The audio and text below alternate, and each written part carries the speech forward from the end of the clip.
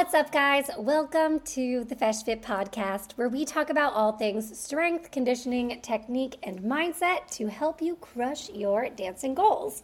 Today, we are going to dive into what to do if you feel like you danced your best, you worked your hardest, and you still didn't get the result you want. Before we get into that, I have a quick favor to ask you.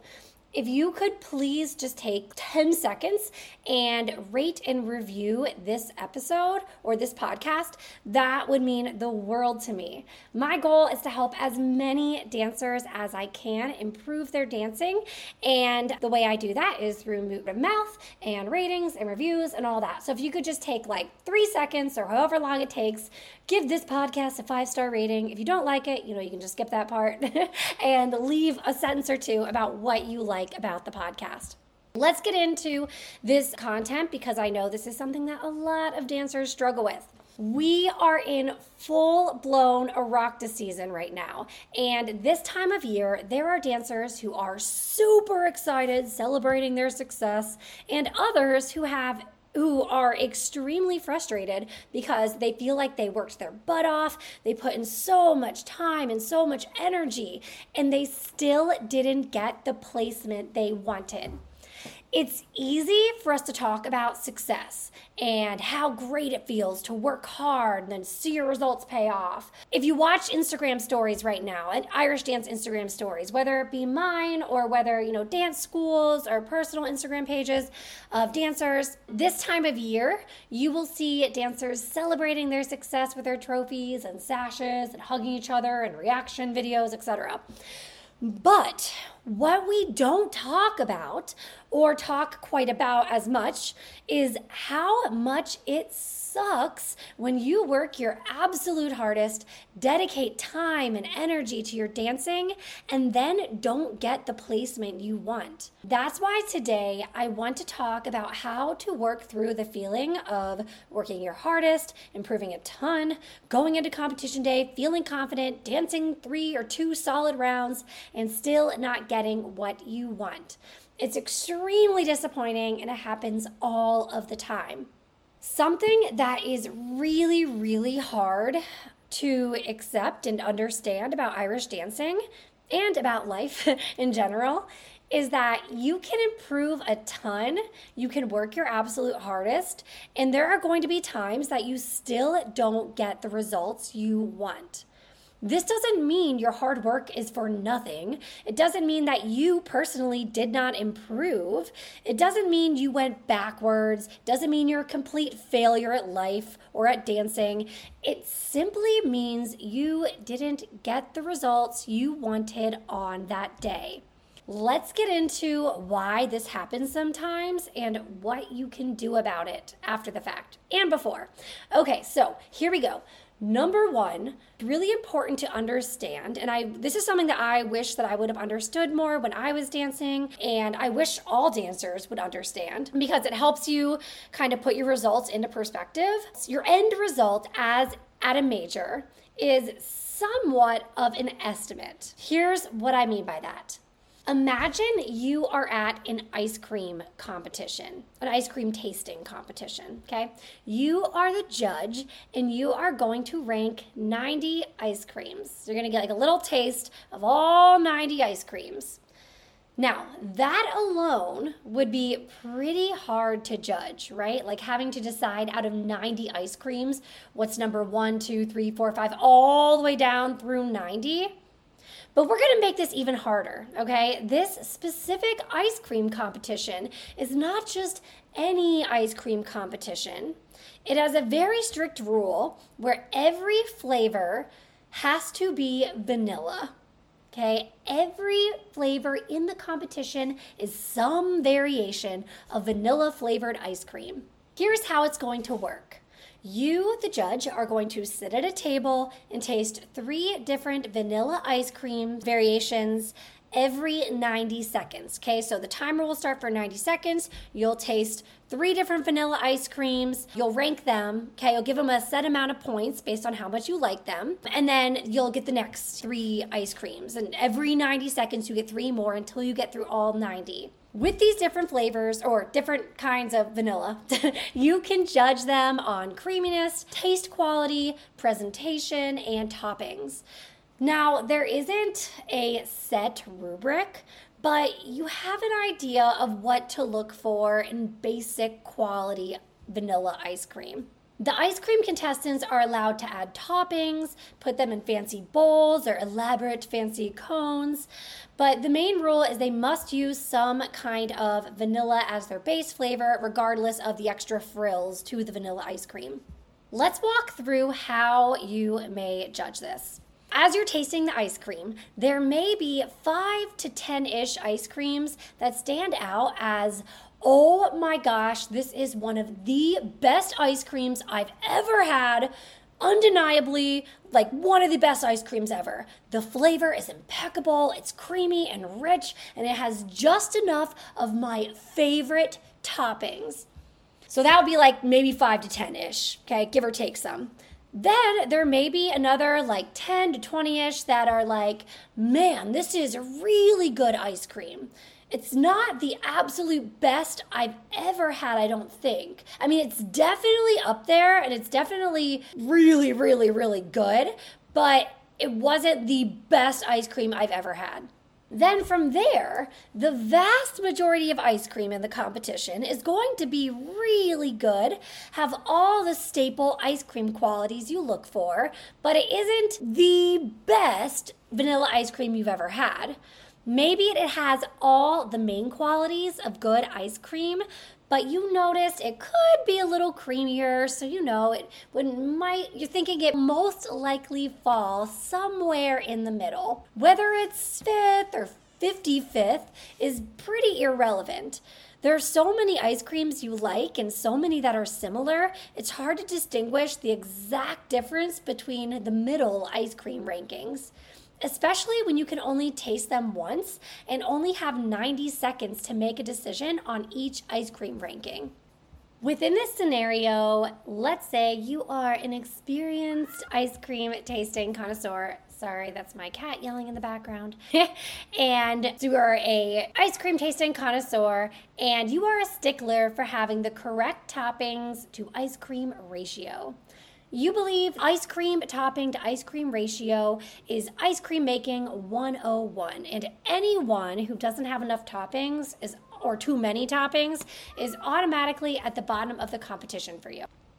Even if you have an ice cream that tastes pretty good, but it doesn't have the right amount of toppings, you believe that having the right toppings to ice cream ratio is one of the basic ice cream qualities that everyone should look for. So anyone who doesn't do that correctly is moved to the bottom of the competition in your ranking.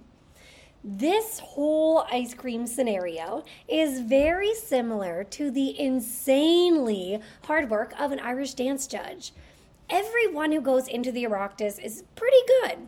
A lot of dancers there are really good. And judges have about 90 seconds to determine which dancers they think are the best. Usually a small handful of dancers will stand out as, oh my gosh, they were one of the absolute best dancers I've ever seen. Just like the 5 to 10 best tasting ice creams. But the vast majority of dancers are going to be really good, but not the absolute best dancer ever. So they end up falling somewhere in the middle. Their exact numerical placement obviously changes based on the competition size, like what the middle is.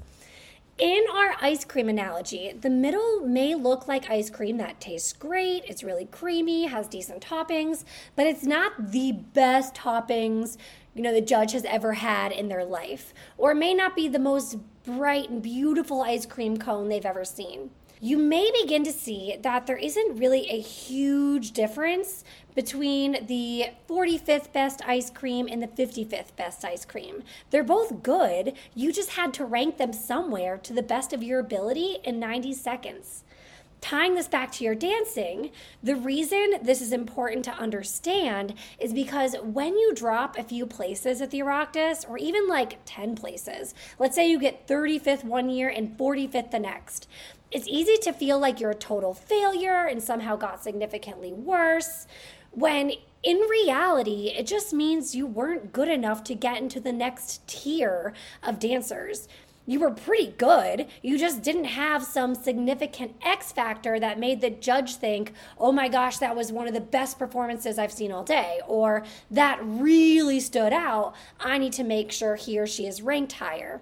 This is also why it's important to take a step back and look at the bigger picture of your improvement versus living FESH result to FESH result or competition result to competition result.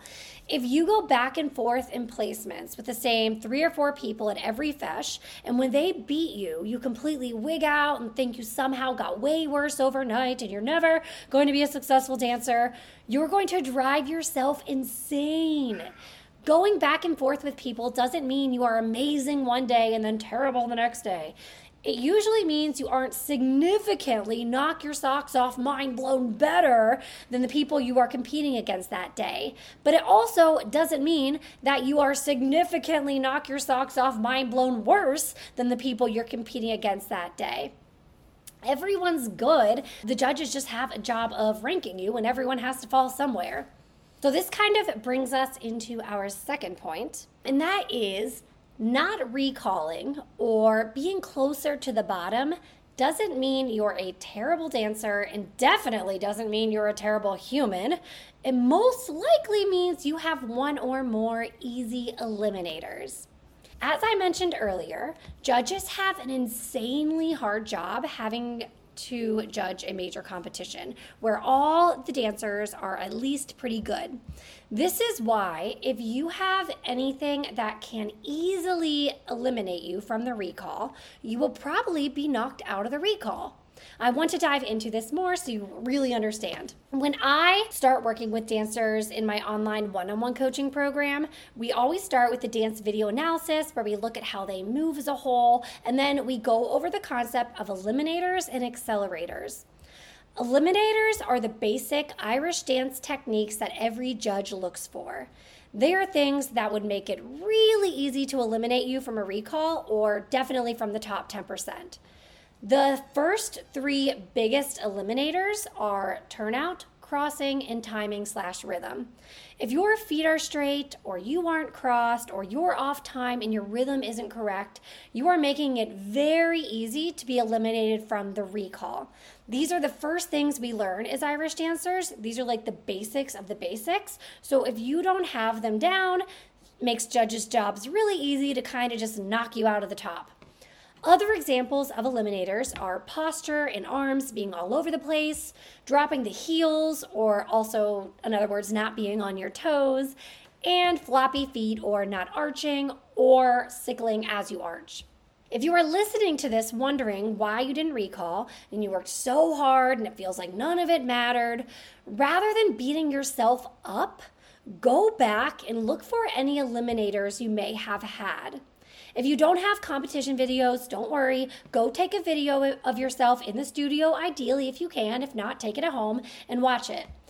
As you watch it, ask yourself, am I turned out? Am I on time?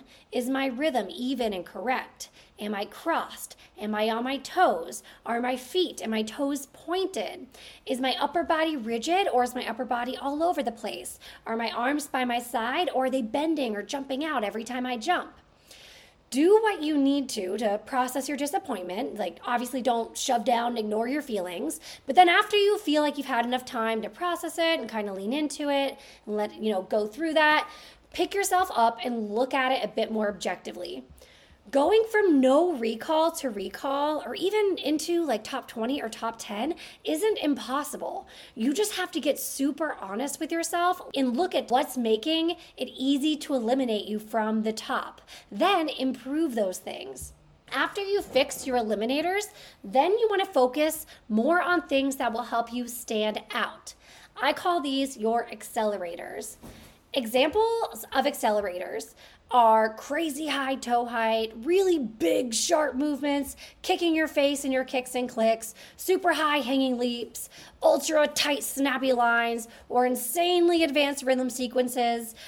All those things at a competition that you might go, whoa, that is one of the best dancers I've ever seen. Or you see in the practice room and you're like, oh my gosh, like they are really, really good. Okay, those are accelerators. You'll notice that not always, but this is very subjective, but in general, you will notice a lot that people in the top 5 to 10 usually have no big eliminators and they have at least one accelerator. The top 3 usually have multiple accelerators. Maybe this is that they kick themselves in the face on every kick and click, or maybe they have crazy high hanging leaps, or maybe they dance super high on their toes the whole time, or have incredible arches, whereas the middle usually have no big eliminators, or maybe they have one eliminator, but it's not that big, but they don't have a lot of really big accelerators. And then the bottom quarter usually have more than one eliminator, or they have one eliminator that really stands out. So like maybe their only eliminator is that there is their turnout, but their feet are like completely straight the whole time. Or maybe they have one arm that just keeps jumping up and it's super distracting from their whole presentation. Like I said before, this isn't always the case because as we talked about earlier, dance competition is highly subjective, but it's a really good starting point for viewing your dancing through the judge's eyes and from more of a constructive standpoint versus just beating yourself up for not doing as well as you wanted to. Quick but important note on eliminators and accelerators. One of the biggest mistakes I see dancers make is obsessing over their accelerators before they have fixed their eliminators. For example, they won't do well at a competition, they won't do well for a long time. I ask them, what do you think you need to improve? And they will tell me they're obsessing over their higher clicks or getting their clicks higher, but they are ignoring the fact that their back foot is totally straight. Or they're ignoring the fact that their feet are floppy and they're not arching at all and their foot is sickling in. But, they want to ignore that and focus on higher leaps. Instead, focus on getting your basic technique down 100%, then work on your accelerators.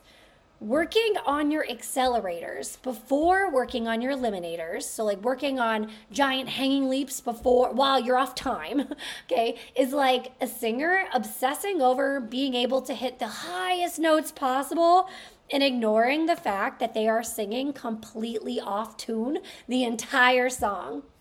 That is point number 2 there. Okay, not recalling or being closer to the bottom doesn't mean you're a terrible dancer, you're not a terrible human. It simply most likely means you have one or more easy eliminator. And I mean easy to eliminate you, not that it's easy to fix. Obviously, fixing or improving anything in your dancing is challenging. That's what makes it fun. Okay, that brings us to point number 3. And this is that dance competitions are like a test, except as you are studying the test is getting harder too. Everyone is fighting for a top spot. Jean, I worked so hard, I wanted it so bad, I did literally everything that I could, and I still didn't get where I wanted to be. This is a conversation that happens a lot when dancers are, they worked really hard and they feel super frustrated. They didn't get where they wanted to be, and they did work super hard, they did everything they could, and the results just weren't in their favor that day. In school, we are taught that if we study hard and we pay attention in class, we will get higher grades and we will be successful in school. If we put in the work, we are almost guaranteed a good grade. Or even if we, it's not a subject we're great at, if we go to tutoring, we work on that, we go to the test, we do better on the test, we will get a good grade. Then we try to take that same mindset and apply it to dance. You work really hard, pay attention in class, you go to the test, aka major, and then you're totally confused and discouraged if things don't go your way. That's because hard work doesn't necessarily guarantee results in Irish dance competitions. Hard work, and I mean hard work as in you're also working smart, okay, not just running through your steps, does guarantee personal improvement. In other words, your dance skills will improve if you work hard and you work really smart. But the hard truth is that as you are working your butt off, you're doing everything you can, you're really pushing yourself, so are your competitors. Especially the higher and higher placements you go, people are just continuing to push themselves more and more and getting better and better. So it gets harder and harder. If we take the school test example, imagine you want to do really well on the upcoming test, but as you are studying for your test as hard as you can, you find out that your teacher is continuously trying to make it even harder.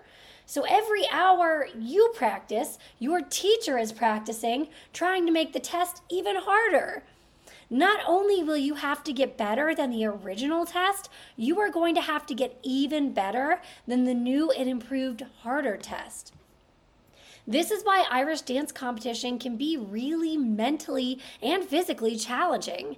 Everyone is working super hard to get to the top, and the people at the top usually want to stay at the top more than anything. So they're working their butts off to stay at the top. Everyone is working really hard. Just because you worked really hard, danced your best, and still didn't get what you wanted, doesn't mean you didn't improve or that you're going backwards. Your hard work and improvement is still 100% valid. It still counts. Improving, like the goal of being a dancer is to improve your skills, and you are doing that if you are working hard and improving. As you can see, there are a ton of different factors at play when it comes to placements at a major. So in this last point here, I want to get into what to do with all of this information. It can feel kind of discouraging thinking about how even though you're working hard, your competitors are also working hard, and then it almost becomes like what's the point? Like if everyone's working really hard, like will I ever get better? So, or move up, where I want to move up. And that's what I want to talk about here, because if you want to see big results in your dancing, you have to work very intentionally, continue to work very hard, very consistently over a longer period of time. So let's get into how to work smarter and what you can do with all this information. So first off, understand that one competition result is not the end-all be-all of your dance career. Take a step back and look at the bigger picture. If you had one bad fesh, that doesn't mean you're a bad dancer. If you had one major that didn't go your way, doesn't mean you're a bad major. If you had one bad year, like if you're going through a growth spurt, you had an injury, you just mentally had a really tough year with a lot of life changes, like that doesn't mean you're a bad dancer and that your dance career is over. You are going to have some bad days, some bad weeks, some bad months, some bad years where things don't go your way. It's all part of being in a subjective sport. Second thing to do with this info, become obsessed with your personal improvement. Watch your dance videos and identify eliminators and accelerators. If you don't have dance videos, if you're thinking right now, well, I don't have videos, how am I supposed to do that? Grab your phone, take some, and view them as objectively as you can. From your dance videos, pick apart what you need to improve the most and then work on it. When it comes to working on your eliminators and accelerators, set personal improvement goals and write them down. In one-on-one coaching, we call these monthly benchmark goals, and every dancer sets 1 to 3 improvement goals each month. They work on them as hard as they can, and then we see if they make noticeable improvement each month. It's really important to track your progress in this way, or in whatever way works for you, but track your progress regularly so you can see that you're making improvements. It's not this big guessing game at the the end of right before a major on whether or not you improved enough. Last thing, assess your habits and ask yourself how you can improve them. Example here, if you find yourself self-skipping practice at home, sorry guys, I can't talk today, or maybe you'll find yourself only giving 50 or 60% in class because 100% is uncomfortable, or you meant to keep track of your teacher's comments, but you don't. Look at what you can do even better to improve your dancing. Also, check in with yourself or even ask your dance teacher what changes they think you need to make to take your dancing to the next level. When your teachers give you feedback on what they think you need to improve, listen and apply changes. Don't let it go in one ear and out the other. They're there to help you. They want you to be the best you can be, and there's nothing better than working with coachable dancers who are willing to improve. If you find all this information helpful and you want to take your dance training to the next level, but you aren't sure exactly how to do that, you'll want to check out my one-on-one coaching program. It's all online, and this program is designed for dancers who want to go all in with their training and see big improvements in their performance and results. The reason my one-on-one coaching program is so effective is because you have a plan of action designed specifically for your dancing and your goals, plus a coach to guide you every step of the way. Whereas many programs give you workouts, say good luck, and you never really hear from them again, with one-on-one coaching, you'll have unlimited messaging with your coach, weekly check-ins, and monthly goal-setting calls so we can help you stay on track. And during those weeks when you're feeling frustrated or having doubts or have a bad fesh, you have a coach there to help you through and improve until you make your goals a reality. You can learn more by heading to www.rufeshfit.com, or if you follow me on Instagram at rufeshfit, you can find the link in my bio as well. So that's all I have for you guys today. I hope you enjoyed this. I hope you found something from it helpful, and I hope you guys have a great rest of your day. Thanks so much for listening, and I'll talk to you next time. Bye.